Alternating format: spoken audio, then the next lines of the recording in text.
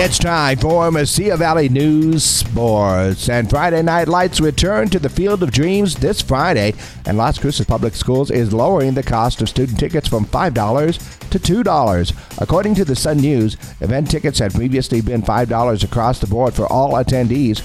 This season, adult tickets will remain at $5. Children under 6 years old are free, and students can get into all athletic events for $2 at the gate.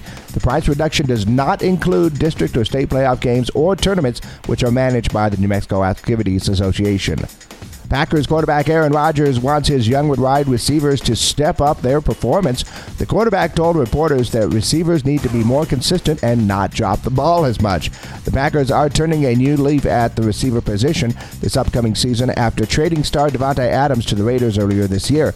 Green Bay will be counting on veteran receiver core of Allen Lazard, Randall Cobb, and Sammy Watkins to help guide some of the young players in the position. One of the Pirates' rookie players is being punished by the MLB. Infielder Rodolfo Castro has been suspended one game after his cell phone popped out of his back pocket on a headfirst slide during a game last week. The 23-year-old also fined an undisclosed amount for violating the league's electronic device policy. Manager Derek Shelton said after the incident that this was just a kid who made a mistake. Castro is appealing the suspension.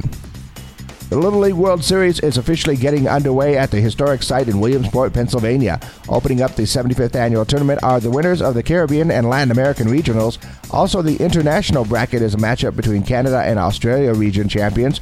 In the U.S. bracket, Nolensville Little League from Tennessee takes on Middleborough Little League from Massachusetts. And rounding out the opening day is Bonnie Lake Summer Little League from Washington facing off against Honolulu Little League from Hawaii.